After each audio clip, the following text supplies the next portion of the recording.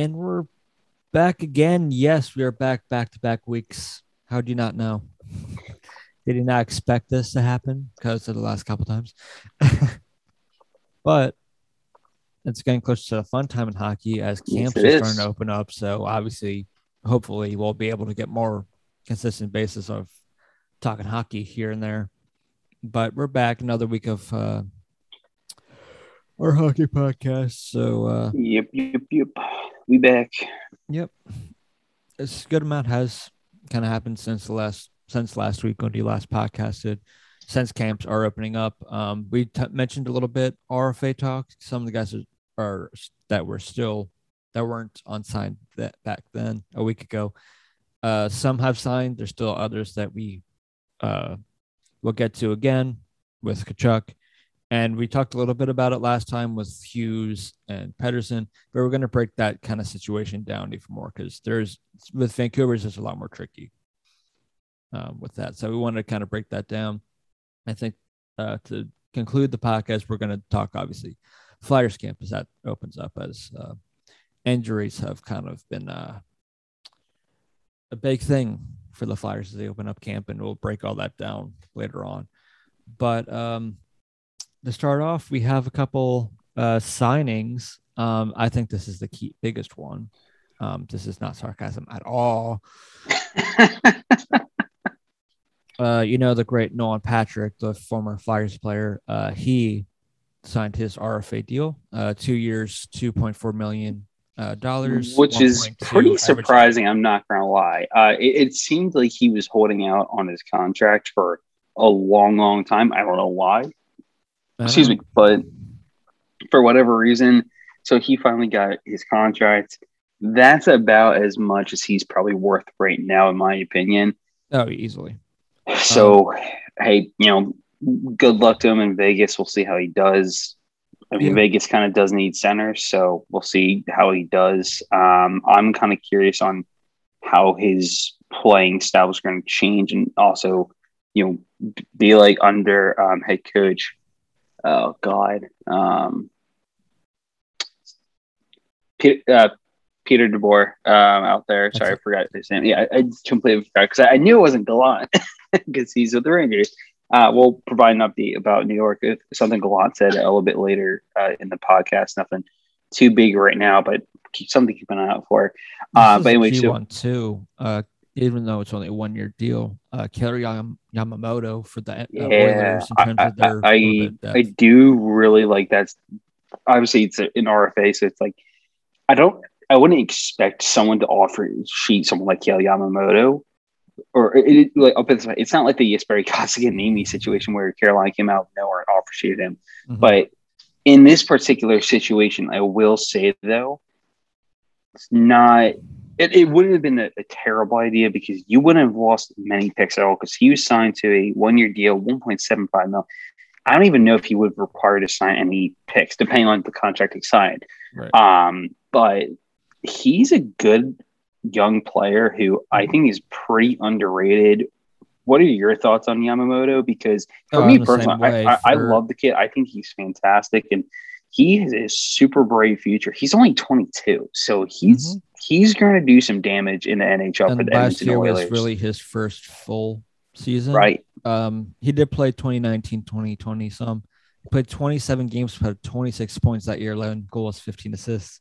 This past year, in 52 games, 8 goals, 13 assists, 21 points. So a little slide there. Second year from his first year. Yeah, that Um, happens. Sophomore yeah, slump, that so nothing happened. new. Yeah, it happens. But in terms of Edmonton and everything, this is It's a guy you Edmonton, so this is a guy you can't really afford to um, get rid of. So if someone was going to, as you were pointing out, that they could have offer sheeted them, even though they didn't really have the cap to be able to, I don't think they would have wanted to get rid of him because probably he's a not. bigger key or bigger piece to their depth forward wise than I think people realize. Oh, for sure, 100%. Kind of like Yeah, Jesse Yarvi, even though before he didn't really seem like he wanted to play for Edmonton when he was first drafted there because of where they were then. But last year we saw what he was able to do and what he's actually capable of. Yeah, exactly. Which I think moving forward, he gave us a good taste of what to kind of expect. And so now with that being said, you could find, and they're at least their top 6 potentially. Yeah, no, for sure. I think even if not, Yamamoto, you still have them should have in your top 6. Yeah, you'd be crazy not to. With Nugent Hopkins, that's still solid. You also just got Zach Hyman too. So yeah, I think he's going to be on a roll with McDavid and Draisaitl, and I think that will be Eagle Lethal line. That way, you can have then that second line you could easily just do of RNH, RNH, Yamamoto, and Puljujarvi. You could do. I can't remember. Is Puljujarvi, excuse me, center or wing? I can't remember. I thought he's just center for some reason, but he's right. Okay, yeah. So, and honestly, right there, that's a solid second line right there. And if anything, and I'd have to take one of them very close look. Yamamoto also plays center, but he's also the right wing. Someone's going to play on the left side on that situation, right. And that's fine. I'll put this way: I probably have to look at real close look at their lines this year, and maybe any upcoming rookies that I would really consider saying, "Hey, could you make the team?" To have a good chance of saying, or looking at the roster and saying, "Okay, like this is what their team could actually look like. Here's who for me, in my personal opinion, who I would pair with who on each line." But regardless, that's a solid top 6. Oh yeah, easily. So then, that was certainly a very underrated one. Another underrated one, kind of staying out west, is Robert Thomas with St. Louis. This one was announced last night. 2 years, $2.8 million AAV, $5.6 million salary total. This is a very underrated signing, in my opinion. Now, Kelly Yamamoto, he doesn't scream out offer sheet to me. Robert Thomas does. If I was this team and I was looking for a good, he's still very young. He's 21. If I was looking for a strong right wing, depending on what your team situation like on the way, he can play center too. I would have probably offer sheeted him. I'm not gonna lie. Like he's worth the picks. He's a very young, versatile forward. He's got a lot of skill. His accuracy is great. Good dangles. But I will say though, the Blues are very fortunate that now we don't see offer sheets a whole lot. This is the first offer sheet one since the Sebastian Aho a couple years ago, but the first successful one since Dustin Penner in 2007. So it's very like rare, you said, it's extremely rare. And also this year was going to be even rarer because of the kind of cap situation teams were right now. Plus, like I said, it depends on of what you just come through and everything. Just a lot of money is kind of tight in terms of what they're able to afford. So it's super tough for. It was good news, bad news kind of thing for offer sheeting this year. Like you said, it doesn't happen often, but for example, this would have been the year to offer sheet someone if you had the money. That's the good news. Bad news. The good news is exactly that's the good news. But also, on if the you flip had side the of that, money, Montreal, I don't think was. I think I've said it before that they weren't very high on. Kotkaniemi. It's interesting that you say that though, because you're not wrong. I've always had the sense they didn't have any real. From what I saw, they didn't really have any interest to really urgency to come back at that deal. No, and you kind of especially since with the last 2 years, you didn't see him get a legitimate chance like you would expect for a third overall pick. For someone like Kotkaniemi, I would have given him as much of an opportunity to grow as possible within the organization. They gave him bottom 6 minutes. They didn't give him much, if not anything at all. Now, I could be wrong. The only time I really watched him is if they were playing the Flyers or if it's just a playoff game in general. And honestly, I think at the beginning of playoffs, he was scratched. Yeah, that too. He was scratched. He and Caulfield were both scratched, I believe. Yeah, because then there's JJ Watt's famous tweet of saying, "Oh, like I would start, Cole Caulfield." So, but so clearly, and I don't know if this is just their head coach's opinion of Kotkaniemi. I don't know what, but I think actions speak louder than words and everything. The fact that they benched him for quite a while, you could tell where the direction of the team was going with Kotkaniemi. So I think it's good for fresh start for everyone here. Yeah, I assume there's a lot of stuff behind closed doors that we don't know, and I'd say it's probably similar to that of what they had just gone through with what's his face. He just went to Columbus. Max Domi. Max Domi, yes. where he was also playing like the fourth line, or even I think scratch here and there, but you could tell they were not really getting along. That was just a matter of time that they were going to be dealing him. Right. I think it was a similar situation, but this one was kept more quiet about. Yeah. You just saw it come out and that he wasn't playing. Anyways, back to some of these signings. One key RFA that's off the board, outside of if you want to put Patrick or Yamamoto in there. Rasmus Dahlin has huge re-signing there for Buffalo. Yes. Huge. He was the one we mentioned last week that still had to sign or they were still working on an RFA deal for him. I don't know if it was necessarily him holding out or if it was just because Buffalo was just Buffalo. I don't really know a whole lot about the Rasmus Dahlin situation and everything, but I don't know either, good, some of the other good for him to get paid for what he's worth now. And he got his contract's 3 years, 18 million, 6 mil average. 3x6 contract. Yeah, which I honestly think that's what he's worth. For right now. Mm-hmm. I certainly will think that later on he will be much worth much more. And this is a bridge deal.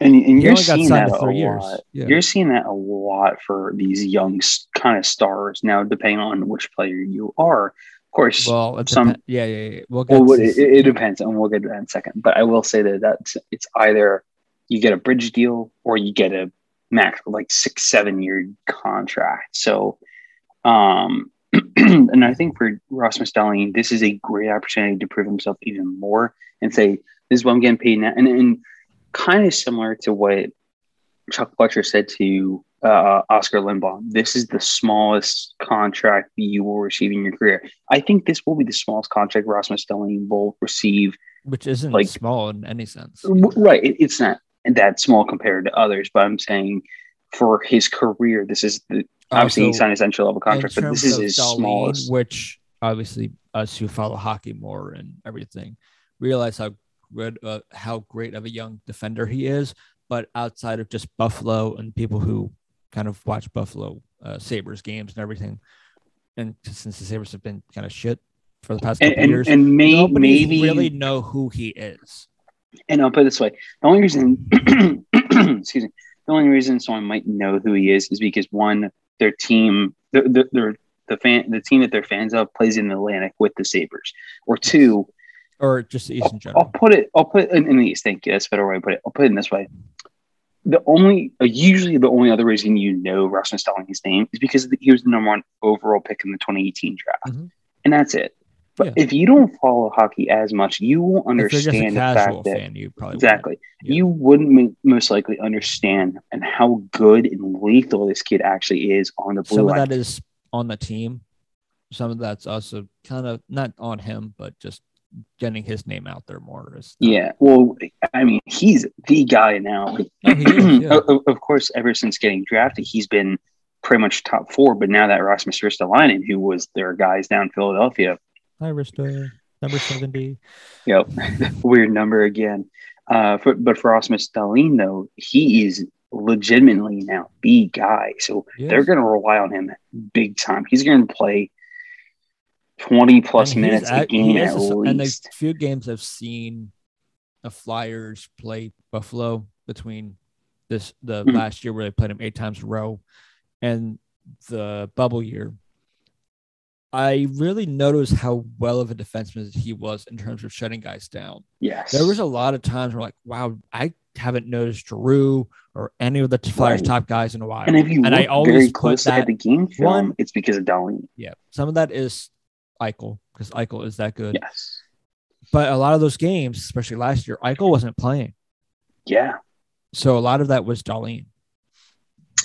And and I will say, the other thing about Dahlin is that he's so excuse me, let's look at his age right now. He's 20.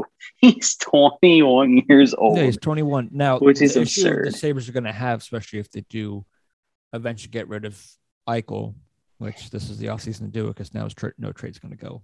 And we might as well off-season. transition into the Eichel news, but Yeah. we'll get to that in a split second. I want to hear your thoughts In terms first. of building around someone, defenders, I feel like it's harder to try to build your team around because, yeah, that's great in terms of you can maybe start it off building up your D and then move to your forwards, but you got to hope you get a guy or get a similar situation that the Islanders get. And that's the best you can hope for, but you have to start getting forwards and everything. So, right.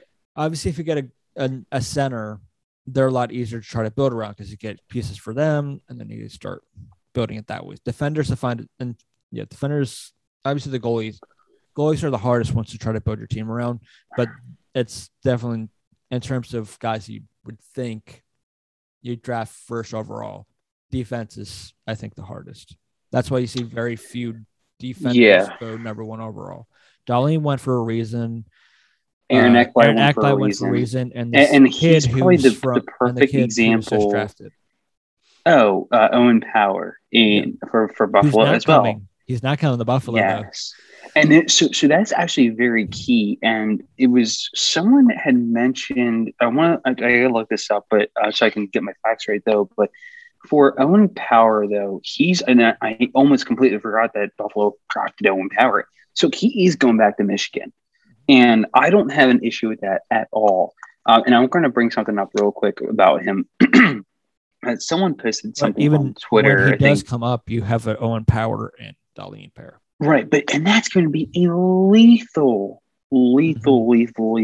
top defensive pairing. So that's going to be unbelievable. Someone recently, though, had mentioned, I can't remember who it was, but for whatever reason, people were not happy with the fact that he wasn't coming because he was the first guy in so many years that the first overall pick wasn't going to the league. Right. And I think the last guy to do it is probably Eric Johnson. And that was 2006. He went to the Blues first overall. So, it's 15 years. So I'll put it this way. And obviously, if you're a Sabres fan, you're like, I need a race to watch or whatever. And they say, oh, we're not great, but we get the first overall pick. Maybe we'll get to see him. Yeah, guess what? No, he won't. No. But I'll put it this way. Someone, I can't remember where it had been on Twitter. Someone had tweeted out, and this is what irked me, saying Owen Power is making the wrong decision in going back to college. I'm like, no, he's not. He wants to perfect his game, or something like that. I don't necessarily think it's perfecting his game because not perfecting his game, but I mean, yes and no. It is to a extent because he's still having another year of playing and everything. Right. But I think it's one of those things where he just wants to. If he was playing in the juniors, he'd probably go to Buffalo. I think it's because it's college and he wants to get that degree.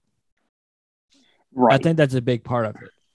Not just playing. I think he actually wants to make sure that his college experience was actually worth it outside of just playing hockey. Right. And I'm sure that's true. But it was something about Owen Power regretting going back to Michigan. I'm like, he's not going to have any regrets. No. Like there's some weird article or tweet that mentioned how he I guess announced or something. He's like, oh, I kind of wish that I spoke too soon kind of thing. And I regret going back. You shouldn't regret if you make a decision, no matter what the sport is, that allows you either to go back to school or something like that, or juniors and then to pro. You shouldn't ever regret that. If anything, it's going to help your game because some players. Honestly, out of the year you just had, where you probably played not even the full season you had just played prior to other years in college, I think it's actually worth it to do another year because a lot of juniors, especially guys just drafted, should actually probably go back to juniors just so they can have that extra year of before. Not only that, I mean, I'll put this way: if you're a year off, because juniors did not play at all last year, outside of the World Juniors, but that was all the way in January, like December. But that's a long time to go from kind of sitting around to full game action, especially if you're talking about going to the next level in professional hockey. And I think I think for a lot of those guys, if I was running those teams, I'd say this guy should probably go another year back to their juniors, to European League, wherever they were playing before. But probably sit down with the player and say, this is why I think that way. But if you're okay with playing, then we would obviously love to have you play on the team. Right. And the one thing I definitely want to comment that is, it's not like Owen Powers going back to a horrible Michigan team. The second overall pick, Matty Beniers, is going back. Kent Johnson, who went in the top 10, he's going back. Mm-hmm. They're going to have a loaded Michigan team. Guarantee you, they're winning the national championship this year. That's one of the biggest reasons he wants to go back. Yeah. He wants to win another. I can't remember if they won last year or not. If not, I don't know because crazy freaking year. But regardless, they want to win a national championship together. So there's no harm, no foul in going back and wanting to win and have a regular college life and experience that and doing what you can to do that. And then but I guarantee he's never going to regret it, especially if they go all the way and win the national championship.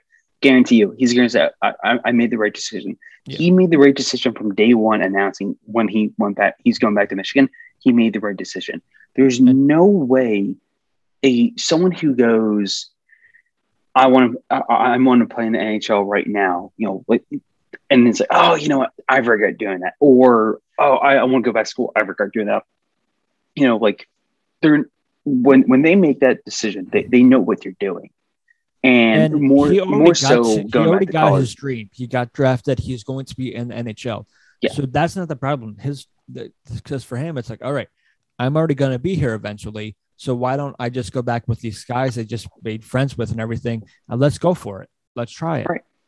Not only that, but at the same time, it's not like you have to wait 5 years for the kid. You're waiting one whole season. Mm-hmm. That's trust nothing. Me. You should also take this by two Flyers fans, because under Hextall, every single guy except for Patrick and really even Ivan Provorov and Travis Konecny went one whole year in the minors, if not even two. Mm-hmm. Or sorry, not minors, juniors. Yeah. But so trust me, we know what it's like to wait, because when you got a guy, especially in the 2015 draft, how great that draft was, and you have to wait a year for two of the guys who got the first round. It's painful. And I thought Provorov and Konecny could have easily played 2015. They waited 1 year, and by the end of the day, that was the right decision. At the time, I was pissed. I thought they can make it now. They're good enough. But at the same time, though, exactly. That's what credit to Ron Hextall. That what you're feeling was. Credit to Ron Hextall.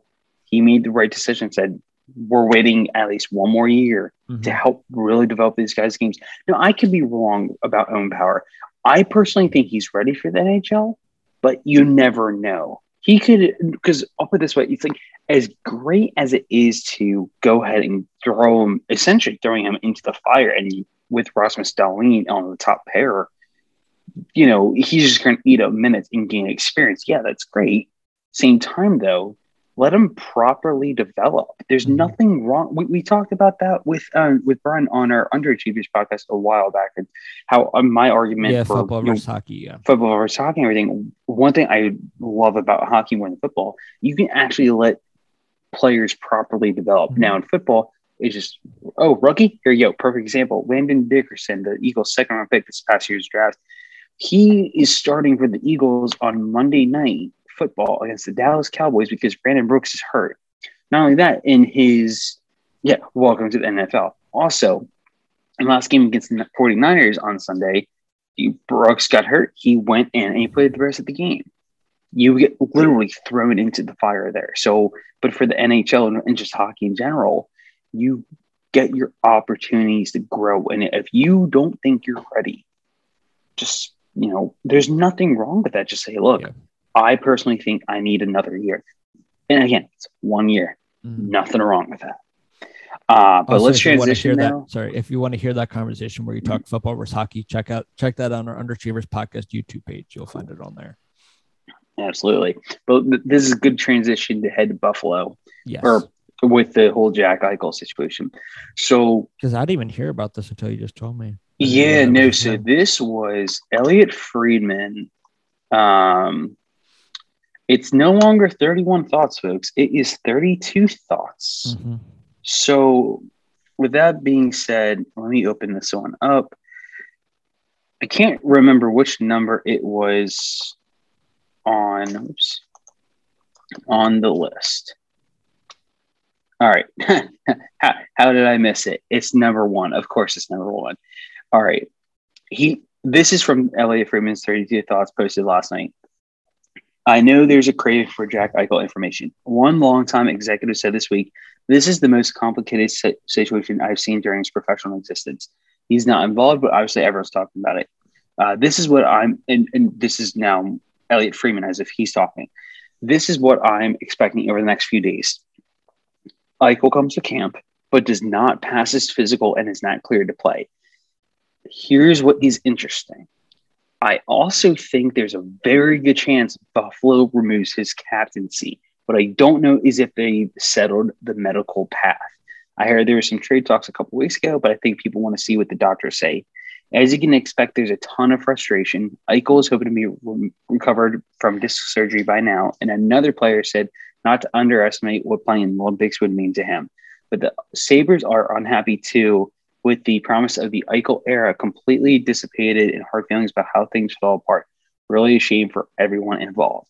The fact that they're talking about... Shame for everyone involved. The Sabres fucked.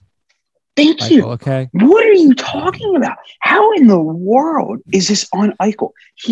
I'm bringing up his stats because he literally has done everything. He's gone above and beyond for the Buffalo Sabres. He only played 21 games last year. He played up 18 points. Mm-hmm. Every other year, where he wasn't hurt, he never put less than 24 goals up. Not only that, he's put up 56 plus points every each year, including his rookie year, except for last year. Of course, that's different because 21 games in the extremely short and also hurt. But I'll put it this way. Rookie season, 56 points, 81 games, 24 goals, 32 assists. Next one, same thing, except 25 goals instead of 24. Oh, he did that in 20 less games too. Imagine if he played this 20 more games, he would have shattered his point totals. Third year, 25 goals again, 39 points, 64 points. 2018-19, the last actual real regular season, 77 games played, 28 goals, 53 assists, 81 points, career highs in every category. And last year, 36 goals, 42 assists, 78 points in 68 games played. He could have that was because of the short season. He could have easily beat his career. So you can't say that you can be disappointed in Jack Eichel when he's done everything. He's been the top point scorer and goal scorer in general for your team for his entire career, the last 5-6 seasons. He's the only you can't say any that. relevance. I think the way the Buffalo Sabres have handled this entire situation, it's embarrassment to the whole organization. Now, honestly, whoever even thought about that, saying, "Oh, it's they're, basically, if there's hard feelings about how things fall apart, it's your own fault." Yeah, you let it get to this point. You can't. You don't have the right to complain. Either not going to have a captain or you're going to give it to Okposo because looking at the cap friendly, he's the only alternate or any type of captaincy. Not only that, but and the only one that's really deserving of it, except for maybe Dahlin, if he's ready for it. Okposo's career is done. There's no point even. You might as well buy him out at this point. There's no point in letting him play on your team. He's been concussed a severe amount of times. He should have retired 5 years ago. I say this every time I bring up his name because he even wrote an article on PlayersTribune.com about how dark of a time he had with that. Mm-hmm. Retire then. You don't need to punish yourself by playing a brutal sport such as hockey at the NHL level. Now, Dahlin, great player. I don't think he's ready for the captain yet. I would give him an alternate, see how he does on and off the ice with that. Just see how it goes. Mm-hmm. Now, it's possible he will get it because there's no more Rasmus Ristolainen. There's no more Sam Reinhart. There's probably not going to be any more Jack Eichel. So you might as well give him the A. Not going to have him see what he does on and off the ice. Then you're not going to go to Skinner either because he was, doesn't seem very high in their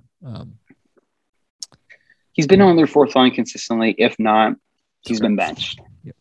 So, yeah. So it's what are Even your though thoughts he on? has had down since Yeah. going to Buffalo, he has kind of. What are your Even though total his thoughts first year though there, he put up on 40 goals. somehow? What are your thoughts It's on called this whole Eichel. Jack Eichel thing? I know the whole thing. I don't know what that surgery kind of entails, and I know it's like a kind of a high neck issue. So I don't know. I don't really know the situation either, but I know if Eichel, and they've kind of botched it because they just either aren't, because there's a lot of mixed messaging here, and the key issue that he's having with their surgery could have him have all that situation dealt with, but they don't want to do. I understand why they don't want to do it because it's risky. It's a risky surgery, but it's something that could actually make it so these issues that he's having with his neck or his back or whatever kind of go away in a sense. Now, depending on, I don't know what the whole situation is here, but I'll put it this way, because I was just genuinely curious. I don't know because it mentions disc surgery, right? Yes. I don't know if he has to have a total disc replacement or what the deal is. Regardless, I'll put it this way. Yes, it's a disc replacement, but according to this one website, I don't know what the if it's like this for everything or what. Spine.md. I don't know how. Whatever. Yeah. Anyway, it says may require a relatively short recovery period of about 3 weeks to 3 months. So regardless, though, he's going to miss a good amount of hockey, no matter what. If he's going to miss surgery, if he had the surgery, even then, he hasn't even had it yet because this team doesn't know what they're doing. They need to fire their medical staff. They need to fire their front office. Anyone involved. They already did that a couple times. They need to fire him again because it's not getting done. How do you not let your captain and one of the best players in the entire league get the surgery done? If it takes, and I don't know if that timeline is accurate or not, but that 3 weeks to 3 months, let's just say it is accurate. That's not bad. You're already going to have it down here anyway. You should have gotten done ages ago. As soon as announced, let's nip it in the bud now. Let's also, shut up. If you did the surgery, you probably had an easier chance of trading him away. The whole reason why you're having issues of having teams to bite or want to offer more for Eichel is because of his injuries. It's the same thing for Tarasenko, but it is unfortunate. Well, Eichel's situation is definitely more complicated, but it is. But in both situations, both players feel like the organization has kind of failed them in the sense of their health. Yeah. Oof. But you can't bat an eye to either. Plot twist: watch them get traded for each other. Yeah. I'm sorry. I think I will lose it if that happens. Yes. One other quick RFA that was dealt with. A big one. Kirill Kaprizov. Rookie after of the year. 1 year, he got a contract of. Hold on, let me get it right. 5 years, $45.5 million, $9 million average annual. So it goes with the theme of young players getting really high contracts that you saw all off season. I would not have given it to him after 1 year. He is 24 and coming off a really good year. Not going to very good year. He put up 51 points, 55 games. That is very impressive. Very impressive. That is 1 game or 1 season, sirs. I mean, good for Kaprizov for being able to get that contract, but that I don't think at some point he's going to be worth it, and he's not going to be your face because he's your face right now of the team, and you needed him and needed that contract done before the season started. Your camp started. But it's just like every other contract of a young player, which is why we want to kind of break down the Vancouver situation because it makes it so much difficult because you have to do two. It really does. Because you saw it with Makar. He got about $9 million, I think. I want to get that up real quick just so I'm not wrong here. Yeah, $9 million. I think it was longer though. 6 years, 1 extra year, but same average annual of $9 million. which he may. I mean, he proved it last year too. He was Norris finalist, but again, maybe not yet. Seth Jones, is it 8 years? Yeah. Zach Werenski for some reason 9.5. Yeah, extension. that was a lot. I like Zach Werenski, but not to that extent. Like I don't know why this year, especially with all the cap issues, why we're seeing so many of these giant contracts for these guys, and because of it, these guys like Kaprizov and everything, it makes it so much harder for these guys to do, or these teams to do these contracts, especially given the situation. Also, speaking about cap hits and everything, real quick, next year the cap goes up $1 million. So $1 million, $1 million. It helps. I understand it's not great, but it helps. Yes, a little bit. So I'll put it this way: at least it's not like 0.2 kind of thing. Yeah, at least it's entire mil. So that helps a bit. Not a whole lot, but it helps. This is a big situations. Obviously, these young defensemen, especially when these contracts come out, they're like, "Well, you see what this guy got. I'm just as good as he is. Look at my stats. We're almost similar. If he's getting this, I want this." And because of that, that's why you're seeing all these. The thing that makes it harder for Vancouver, which you can transition over to that, is they have a little over 10.5 mil in cap space left. They have decided to both Elias Pettersson and Jack Hughes or Quinn Hughes, sorry. And I think for me, Quinn Hughes is better than Cale Makar. Sorry, people. Sorry, Colorado fans. I think he's better than Cale Makar. You're not wrong. I think they're probably worth about the same amount of money. And they got rid of a lot of cap to be able to try to sign these guys, but they did bring in Ekman Larsson. And that's the these issue. These guys are going to have to, I don't know what the negotiations are, but in both these situations, because even Elias Pettersson, he's seeing what the guys are getting too, and Elias Pettersson has been dominant. Last year he was kind of down, but COVID kind of really set back the Canucks last year, so I don't want to put too much into that. But in his first 2 years, he put up 66 points in both years. He put up 18 points in the bubble. 17 games. That's pretty good. He is legit. He is worth the money, but I think at some point, whether the negotiations with Jim Benning or whoever else is in part of the negotiating that with them and their agents and everything, have to be like, okay, I know you guys think we're worth it, but we may have to do maybe a bridge deal, because at the moment we don't really have enough to give you that kind of contract right now. So if you work with us, we'll play with you or work with you. We're going to try. We'll sign you to a smaller deal now. That way we're safe. And then when time comes, we'll give you the money that you absolutely deserve. Like for Quinn Hughes, are like, well, they only just got $6 million. We could give you that, and then use the rest to give to Pettersson. Yes.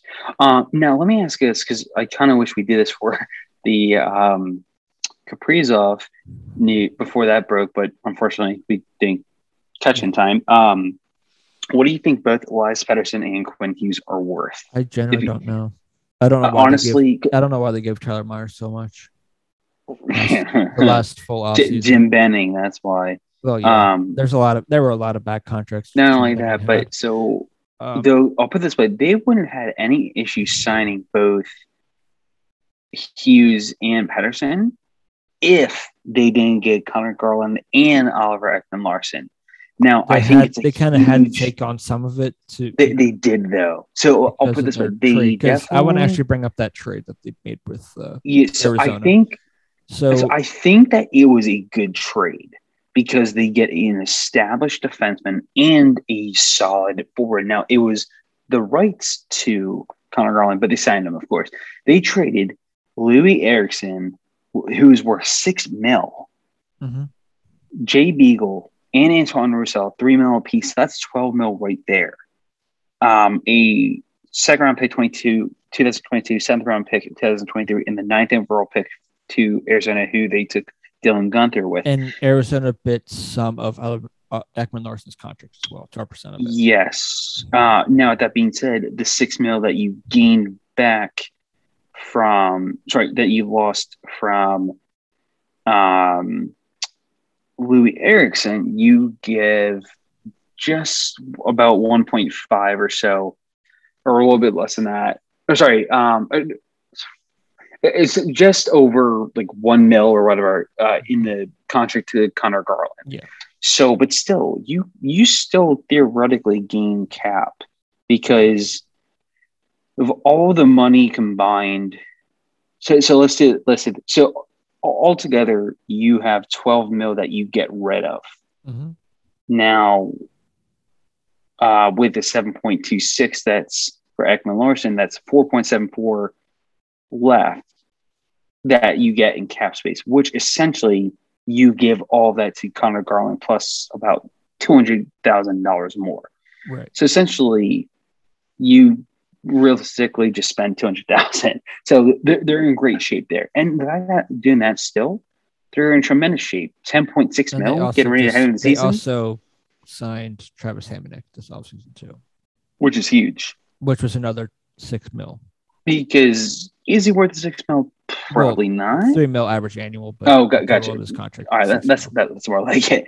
But still, overall, I will say that's a solid depth signing because they kind of need defensemen. They also brought in. This is huge because they got a Halak too. Yes, that was a huge deal for 1.5 mil, 1 or 2 years. That's nothing. They have Thatcher Demko locked up too. That's clutch. So I think they're in business when it comes to goaltending. Yeah, I forgot about that. Also, Michael Ferland is on long-term IR. He's a 3.5 mil cap hit. Just keep that in mind. This is good for them that this is their last year of recapture penalty for Luongo. Luongo, yeah. Just $3 million. Also, keep in mind they did also buy out Jake Virtanen, so that's a player that obviously is no longer on the team. Yes, but that was I know, but buyout. Just in general, he had a decent cap hit, so I think that was a good. Obviously, contract-wise, good thing to buy out, but also off-ice-wise, a very good thing to buy him out. I don't want to get into it, but if you're curious, look him up. Did some bad stuff off the ice. Not a good dude. He deserves to be bought out. Deserves to be in the KHL. Mm-hmm. Anyways, Justin Bailey. I just realized that. I'm surprised they saw Justin Bailey. Oh, by the way, since we're on Vancouver real quick, they traded for Jason Dickinson from the Stars, and he is a good, underrated player. Depending on the team, he could easily play in the top 9. For Vancouver, he might sneak his way into the top 6 because you have Horvat, Besser, Miller, Garland, Pearson, and Pearson is top 9, maybe, and if anything, maybe Niels Hoglander. But if anything, I think Dickinson now slides into the top 6, and he gives them more depth and speed. This dude is fast. He killed it with Dallas, in my opinion. You can look up his stats. I don't know if he did as great as I'm hyping him up, but I personally love the dude. I think he's great.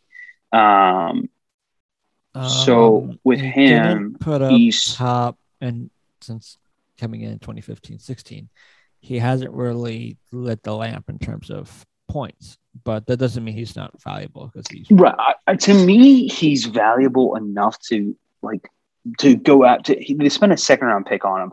To me, he's valuable enough to give up a 2nd round pick. Well, but in that sense, so was what's his face, but I don't want to get to that. Anyway, so there was that, and then for Vancouver, sorry, I kind of forgot to do this myself. It's kind of tricky on what Hughes and Pettersson are worth, in my opinion. I will say that for them, so they only have 10.6 mil this year. Cap hit wise, you could see something like Brock Besser money, Bo Horvat, Brock Besser money for Elias Pettersson, 5.8 mil for 3 or 4 years, somewhere around there. If not, you can even probably bump up 6.2. Honestly, what they could do is keep in mind they're also one roster player over the limit. They have 24 out over 23.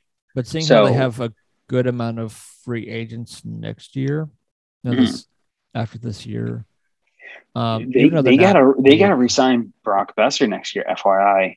No, true. And he's a big cap hit because unfortunately for them, they don't have many big cap, so they're going to be kind of cap stricken because that's it. They got to come up with some cap fast because unless you get rid of someone like Tanner Pearson or ideally, Tyler Myers or possibly JT Miller. I mean, Miller, though, he has played well enough where he's worth that 5.25 mil. But it's one of those things for Vancouver. But like you said, it's one of those things you might just need to get rid of him. You kind of have to, in order to pay the guys, your key players, not that JT Miller isn't a key player, the faces of your team, i.e. Pettersson or Hughes or Brock Besser, who's only 24, or Horvat, who's only 26, you have to have some money around to be able to pay these guys. And I think you're probably right. That's probably going to be right around that 5.5, 6 mil for those guys. It's just a matter of how long the bridge deal. Is it 2 years or is it 3 years? But if you wait a year, you have to deal with Brock Besser. It's 2 years, you have to deal with Horvat. Right. And then, so there's a lot that there's a lot to worry about. And then on top of that, like I said, you have Quinn Hughes to worry about. Now, he probably deserves. Now, would you say is it fair to give him this much money, or am I getting out of hand? Does he deserve what actually Tyler Myers is making right now, or is that too much? I think it's worth that. And again, I think that's fair. That's what I want to bring up the question on what your thought was. But I also think Jack Hughes is better than Quinn Hughes. Quinn Hughes. I keep doing that. There's too many Hugheses. Yeah. Oh, by the way, Luke Hughes, he's with New Jersey too. There's too many Hugheses. God damn. There are. I mean, Quinn Hughes is probably the best of the Hughes. He definitely is. Luke Hughes won't be no slouch, I will say. No, not that they aren't going to be good players. I just think out of the three, Quinn Hughes is the best. And I think out of the guy, because they both, I think, Hughes is, bless you.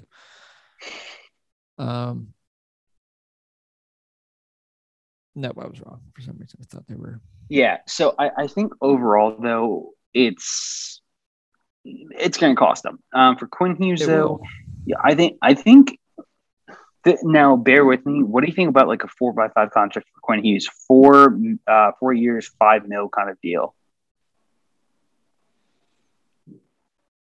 You probably wouldn't like it, but that's what you're going to have to try to give them to try to stay in your cap. That's like, he's obviously worth more, but he's worth more, but at the same time, it's like you want to lock him up, but at the same time, and you want to do it earlier, right, as camp opens, not as camp goes on, and then right, because again, look at the whole William Nylander situation a couple years back. Exactly. So yeah, Brady Tkachuk maybe don't want to hold out, right? And then, I mean, I'm pretty much done with Vancouver here, so we might as well transition to Ottawa. Oh, Brady Tkachuk, my friend. Big yikes. Big yikes. Again, I'm one of the few guys that aren't everyone who listens to this podcast should know by now. I'm not the biggest Tkachuk fans, but Brady Tkachuk in particular, I don't really care for. So if you have to sit out for a quarter of the year because you feel like you're worth more money than a team that's not going to, shell out a lot of money. He probably sees how much cap space they have. Like, do you want to fork some of that over to me? Who's going to be your face, which is probably deserving, but I wouldn't mind it. I mean, just look at, again, what Jeff just said, just look what happened with Nylander in that situation. In terms of preseason and training camps in sport are important. I think hockey and baseball is probably the most kind of important to get that because right. A lot of it is getting your skating legs going because you've been off for a couple months to going back into actual game hockey or fast-paced hockey. So you got to have to work yourself up for it. Goalies, you have to get your timing right and everything. Obviously, baseball, it's the biggest because pitchers, you can't go setting nowhere into automatically if you throw 95 to throw 95 because you're just going to throw your arm easily. You have to warm up your body in order to do it. Now, and that's why William Nylander, even I think afterwards, says he kind of wishes he did it earlier, got done sooner because missing that time is actually learn from other people's mistakes here, Brady. At least don't wait until halfway or a quarter of the way through the season or whatever. Right. Whatever that deadline is where you have to sign by. Don't wait until then to sign your because at that point you are more than likely, unless you're obviously training off ice or not with the team or whatever, you can keep your body in check, but you're not in game shape. You're not really going up against anyone. Yeah. So. And I'll say his presence was felt because the Ottawa Senators began camp today with medicals and physical testing. He was not available today. So he's Brady, 22-year-old winger for Ottawa, obviously still not signed. Here's what GM Pierre Dorion had to say earlier. Quote, obviously Brady's a huge part of this team, a huge part of this franchise. We've been through a lot of these negotiations. They're moving forward. We discuss terms every day. We know Brady will be signed. End quote. However, in my opinion, and from what I've been hearing, things had not been going well within the last several days, if not week. It sounds like things have gone kind of sour, hence him kind of setting this out. So, yeah. Also, yikes. Not that Tkachuk hasn't put up a good amount of points that warrants him getting a good amount of money, but also, dude, you still have a lot of growing to do.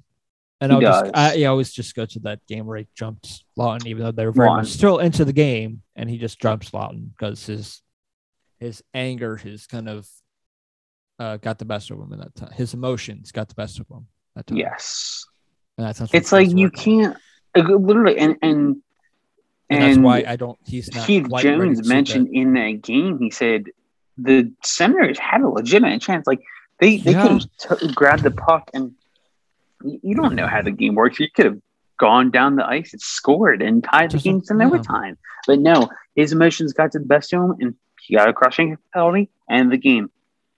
So, cost him. So it's little things like that that makes me kind of laugh when people say, "Oh, he should be the captain." Just because he's one of your better players doesn't automatically make him captain worthy. Yeah. He's not quite. If anything, it deserves to go to Thomas Chabot. He is captain material, and he knows he's like a full-on pro now. He's basically the one guy they actually showed money off for. Yeah. So there is that. Real quick here, Rangers news. If I were a betting man, we'll have a captain for the first game. That was a quote by head coach Gerard Gallant for the New York Rangers. So expect a captain for the Rangers this year, folks. I will say, if I had to guess, it's Mika Zibanejad. That's just my guess. We'll see, though. Maybe. If you had to pick, who do you think it would be? The most realistic options from Hank. What I've been. What'd you say? Hank. Oh, I think people love that. Honestly, I'd give it to Panarin. And not just because I think he's their best player. It doesn't sound like, for what I've heard, and also some of my friends are Rangers fans. That's what I would give. Right. It doesn't sound like he even would want the captaincy, which is interesting, at least from some of my friends who are big-time Ranger fans, so they would know more about that than we would. But so it sounds like he wouldn't want it. It's probably going to go to Zibanejad or maybe Kreider. You would think, but it's probably I don't think Kreider's captain material, in my opinion, honestly. Maybe not. I could be wrong. That's just my opinion. Yeah, I'm just saying because in terms of captaincies that they have, he's one of them. Yes. Trouba, I don't think is. So real quick here, I did want to cover this for a split second. A lot of news going on with the Mannequin and San Jose Sharks. Chris Johnson just reported about 20 minutes ago, the NHL's investigation into Evander Kane found no evidence that he gambled on NHL games or did anything to negatively affect the outcome. The league considers that specific matter closed. However, more breaking news, as on a separate case, he is now facing sexual assault and domestic violence allegations, according to court documents obtained by FOS. He's a great guy. Front Office Sports, tweeted out earlier by AJ Perez. So that's a completely different situation going on there. So, yeah, that's a lot. Yeah. So just wanted to throw anyone who's interested in Evander Kane news, but that's all I got there. Mm-hmm. So to close this out, you know what today is, Jeffrey? It's Oscar Lindblom Day. It is Oscar Lindblom Day. 23 more days until the season starts for the Flyers. All right. And we play our first game at home against the team we just talked about. It's not Ottawa. It's not Edmonton. It's Vancouver. Woohoo! Yes, we start the season against Vancouver. And then at home. Yes, and then we face the expansion team, Seattle Kraken, shortly after. I would love to see what kind of response Hackstall gets when they said, "Please welcome back former head coach Dave Hackstall." I would love to hear the boos raining down. You know what I love? If all the younger players who he benched over that time just came over to the bench and squirted some water at him. That would make my day. Yeah, they'd probably get ejected, but yeah. Would they though? Probably. Are you sure? But going into camp, unfortunately, it came out yesterday, the schedule and the rosters, and obviously, unfortunately, that it came out with injuries. The bad news. The real bad news is the injuries. Yes, the biggest one being Kevin Hayes is out. Yes, at least 6 to 8 weeks with abdominal surgery he had yesterday. Yes. And now there was another one that at first it was announced as a big time blow to Sam Morin. Sounded like he was basically done. However, that does not seem to be the case. Riley Cote, former Flyer, shut those rumors down. He texted Sam Morin, and Morin said he's all good. However, I'll put it this way: it's not like it's great news, but he's out. It's not great news, but with knee surgery. Yeah, to have loose bodies removed on September 10th. Yeah. So he's out the same amount of time as Hayes.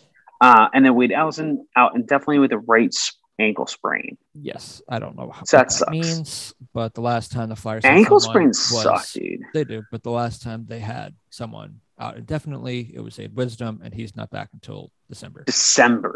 So keep that in mind in terms of out indefinitely. Oh, I'm sorry. Zayde Wisdom, he has shoulder surgery, so he's out till December. That's why he's out.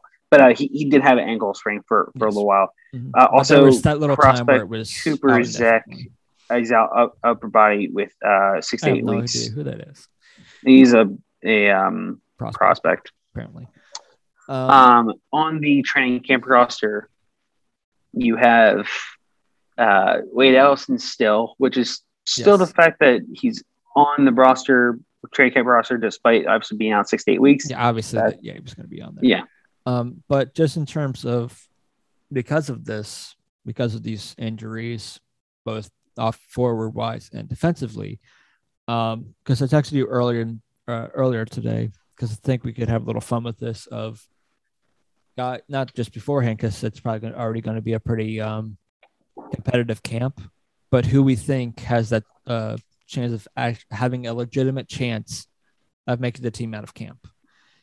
And yes, I actually have categories on this. Guys I actually could see very legitimately making the team, and guys I think because of some of these injuries could have a little more fire under them to get a little more motivated to have a chance to get there. Right. So, and the first category of that is obviously you could throw out there Tina Lazinski and Morgan Frost.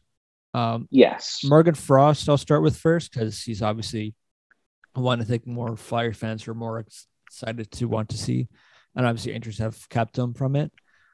And because of this, everything kind of jumbles, and it sounds like they don't necessarily want to or want to deal with separating Drew or putting Drew on the second line center.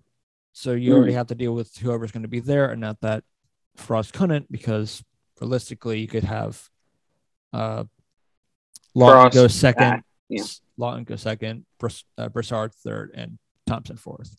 It's true. So that's obviously an option, but Frost could make a name for himself and get a roster spot. But it can get it from the Flyers' perspective if they want to wait a little bit because of how long of a layoff he had between games. And right. He played a little. He had development camp and he played in the rookie games. But rookie games to me it's great that it's game action, but the same about a game action you were going to get if you're still in college or European League or in juniors. You're playing the same caliber of players. It's a big leap going to that next level of professional. So I'd get if you want to wait a little bit before you get there, but if he makes a name for himself still, because it sounds like he did pretty well in development camp and rookie camp so far. Rookie camp and development camp and like the rookie games, he killed it. Like he put up multiple goals, like plenty of points per game, and everything. He did great. So I'm really hoping that Frost does a great job at training camp and makes a name for himself. Yes. I personally expect him to make the roster, and not only that, he's going to hopefully, with Kevin Hayes being out, play top 6 minutes. Now, I don't know if that's a going to be a thing. I could be wrong. That's my hot take right now, that he's going to play some top 6 minutes along with Cam Atkinson, Joel Farabee. I could be completely wrong. That's my hot take right now. I know that's your hot take, but I think it's going to be Lawton second. He'd be third center. And either way, as long as he gets top 9 minutes, that's all I care about. Yeah, he's on the line with decent teammates. That's fine. Also, you hear my hot take? I love it. I actually think Lazinski has a better chance than Frost does, even though they're both coming off injuries. I think. Honestly, I don't hate it. I love Tanner Lazinski's game. I think he's going to be an effective player for the Flyers continuously. No, he's going to be bottom 6, like fourth. He's going to be bottom 6, no doubt. But I love the fact that he's going to have a chance here, and I think he's also going to be a player to watch out for. Mm-hmm. But if they want to give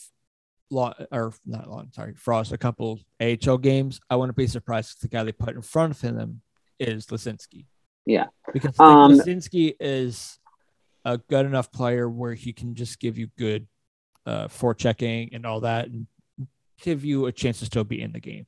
And realistically, for losing Hayes, it's not great. Kind of like with the Penguins, even though they're only going to lose Crosby for maybe not even any games. It's great news, but it's better to happen at the beginning of the season rather than later. And I don't care about the 10 games he's missing or the 10 games he could potentially miss. It's how he is when he comes back from it. And how effective it all depends on, like you said, how he responds. Now, I personally think he's going to respond great.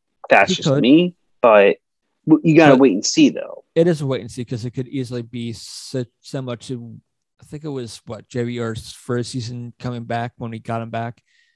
Like the second game he got hurt. I think he broke his foot. Yeah, no, it was something with his knee. I can't remember. Yeah, but he was out until at least November. Yeah, so and it was huge. It took time, but it took him, when he got back, a little bit to get his feet going. So it took him a few weeks. Some Flyers fans are a little iffy since JVR's come back, because he didn't play great when he first came back. Right. Even though he's still very much good and was one of the better Flyers. Yeah. He's a leading goal scorer, so and point scorer. And wait, so another name I would love to look out for is, and I'll get to him in a second, but I'll mention him right now because I want to hear your final thought, though. Tyson Forrester. This kid looks electric. I was going to do that. I was going to mention him for wingers. I was just more so talking centers at the moment. Gotcha. I'm with you now. Okay, yeah. That's my train of thought. Actually, no, he is a center. Forrester's a center? I thought he was a winger. For some reason, I thought so too, but no, Tyson Forrester, he's a center, which is hard to believe, but I don't know what his chances are of actually making it far with the Flyers right now. But I mean, if he plays like he did, and just like how Frost did with rookie camp and development camp, he could do just fine. I wouldn't be surprised if he was CB wing. Not just mine. Right, and he's kind of going to be like a Scott Long kind of thing. Yeah, I think he would just take Wade Allison's spot. Yeah, that's true. That's the case. Because he also, similar to Wade Allison, has a really good shot. Yes, his shot is legitimate. It's awesome. Yeah. Mm-hmm. But also, the other thing that could help with camp opening up and the Hayes injury just happening now is that you can work in these preseason games that you're going to get different line combinations. So when you get to the season, you have a better understanding of what could potentially work and what couldn't in terms of the Flyers' depth. And unfortunately, in terms of this offseason, the Flyers center depth, even though a lot of the guys are young, it's not great center depth. Right. So, and the offseason, they focus more on the defense and trying to fix whatever the locker room which I get and I'm fine with. But for center depth for young guys, haunt the Flyers or Fletcher is not maybe getting a better caliber third line center. But I get why you go first D pair to be with Provorov than third center, because at the same time though, it's very important. At the same time, you did bring back Nate Thompson as fourth line center, but and this is also why everyone has to step up for the first but also this shows why the Derek Brassard signing is so crucial now. I never hated it when they first signed him. No, I thought it was just another added depth to that position. Even now, it's even more important the fact that they signed that deal. This is a huge signing with Kevin Hayes out. And also, it's key that you brought Atkinson too, because Atkinson can bring any potential offense you may have lost with losing Hayes. He can provide it. Lawton can provide more, because more guys are going to have to shell out in terms of PK. Thompson could do that because even though I'm not the biggest fan of his, he can play PK in terms of his play. He does pretty well. He's better. Yeah, he's better in the PK, and obviously Giroux and Couturier and those guys are going to have to make up for it because. The Flyers are losing one of the better defense PK killers they have. Granted, he's a little gutsy when he's a PK killer because he likes to hold on to the puck as long as he can. Yeah. But it's fun to watch Hazy, though. It is. But you are losing key PK killer, and you're going to have to try to fill that. And I honestly, because I was thinking about this today, I have no idea if Cam Atkinson actually played PK or not. I don't think if he's not PK, he would definitely be power play because he's that shoot first mentality. Obviously, he's power play. I can't remember if he played any PK or not. I can't remember if he played any PK. Obviously, we don't. You know, I'd have to ask this one guy in my group chat, hockey group chat, who ironically is a Columbus fan. So I'll have to text him. Yeah, right. But I'll say this though. So going to that next tier players just for centers, I think, and this is a guy I've not always been high on, but I always kind of feel bad for. German Rupstov. I would say a lot of guys have probably, Flyers fans, obviously for good reason, have kind of cooled on him. Obviously, a lot of 2016 draftees in terms of Philadelphia sports, a lot of people have turned on, or they haven't necessarily planned out. I really hope Rupstov does, because we always talk about Morin's injury bouts and Frost being very unlucky with their injury bout, but Rupstov's also had his fair share of bad injuries. He has, at the same time, though, I don't know what the deal with him is. He's turning out to be one of the bigger busts of a first-round draft pick in recent memory. I will say, if 18-19 he wouldn't have had his knee injury, I would have been interested to see how that would have played out, because in the 14 games he played for the Phantoms, he put up 10 points. That's not he's bad. Doing pretty good, but so I'm hoping for another healthy year for him and seeing what he does. Because for me, and the thing that sucks for him is that, and I always, not that I think he's Sean Couturier, that's not what I'm saying, but I thought he was similar to early Sean Couturier career, where he was the defensive kind of centerman. Yeah. And when you don't have Hayes and you have to worry about more of the defensive game, that's where I think a fire can light under his ass. Also, he's playing in KHL last year. Yeah. The second best.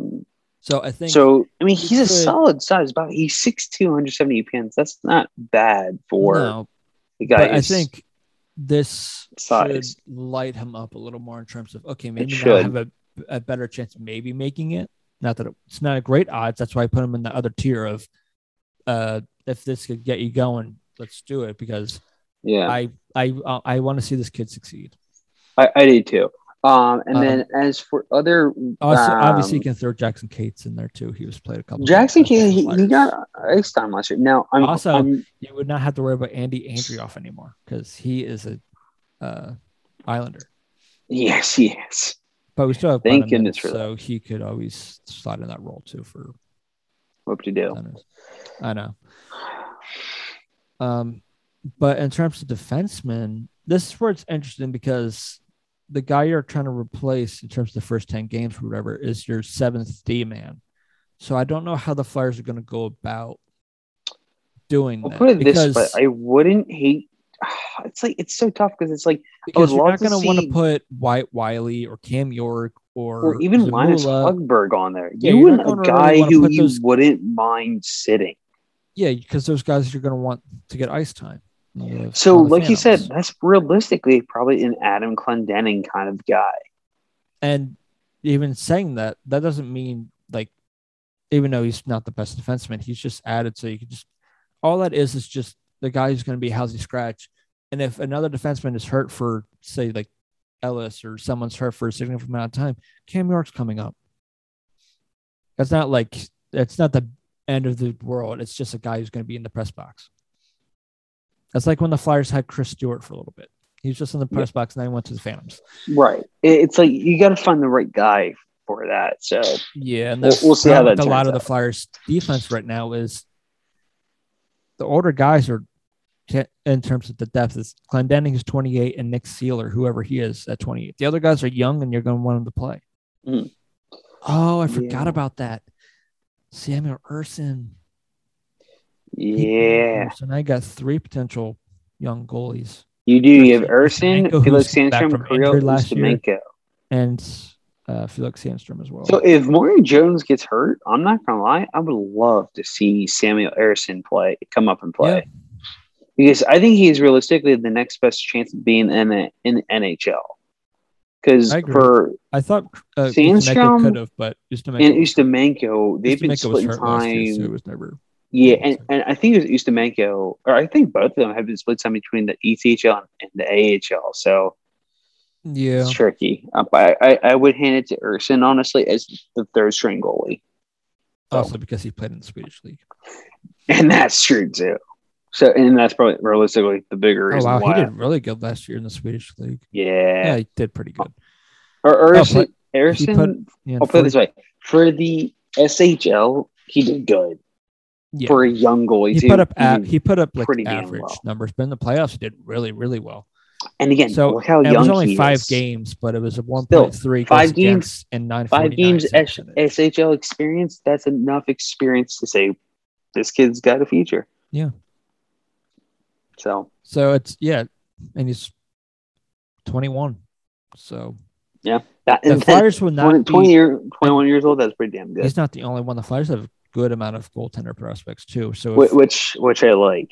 I like that, but it also means that future-wise, you could realistically deal with them. And another thing too is, even though you only have Martin Jones for a year, and maybe you could bring him back for another year or whoever that's backup to Hart.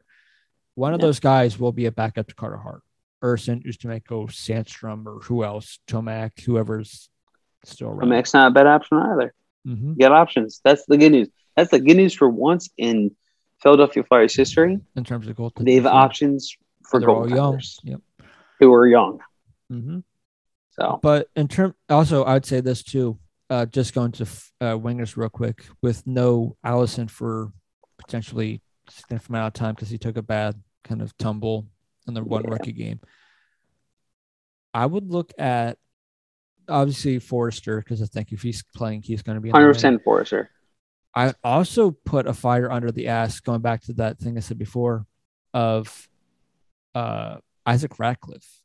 Yeah, for Ratcliffe. This is a big opportunity. And Ratcliffe was even saying, I remember when I forget it was development camp when he was coming in a rookie camp, where he was like, he changed how he worked out and was more excited for this upcoming season and felt more confident himself in terms of coming to this year in camp, which hopefully can transcend. And if that can, with that body, if he can do what he did in juniors, that would be 50 huge. goals. That would be, and that would really. Well, I'm not going to expect 50 goals. Well, no, I know. But in terms of his body and still, I'm saying the size, he's a 6'6" guy. He scored 50 goals in juniors. For a 6'6" guy, that's not easy.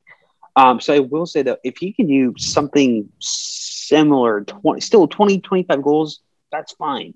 Obviously I'm not expecting 50, but I will say though, is for him, and this is my final thought here on this whole thing. Line ascending in there just real quick. Yeah, is there is a real opportunity for Isaac Ratcliffe here, but if he's able to properly train everything and use his body the way he should be using it, he could be because the Flyers, if I'm not mistaken, they traded up to draft him.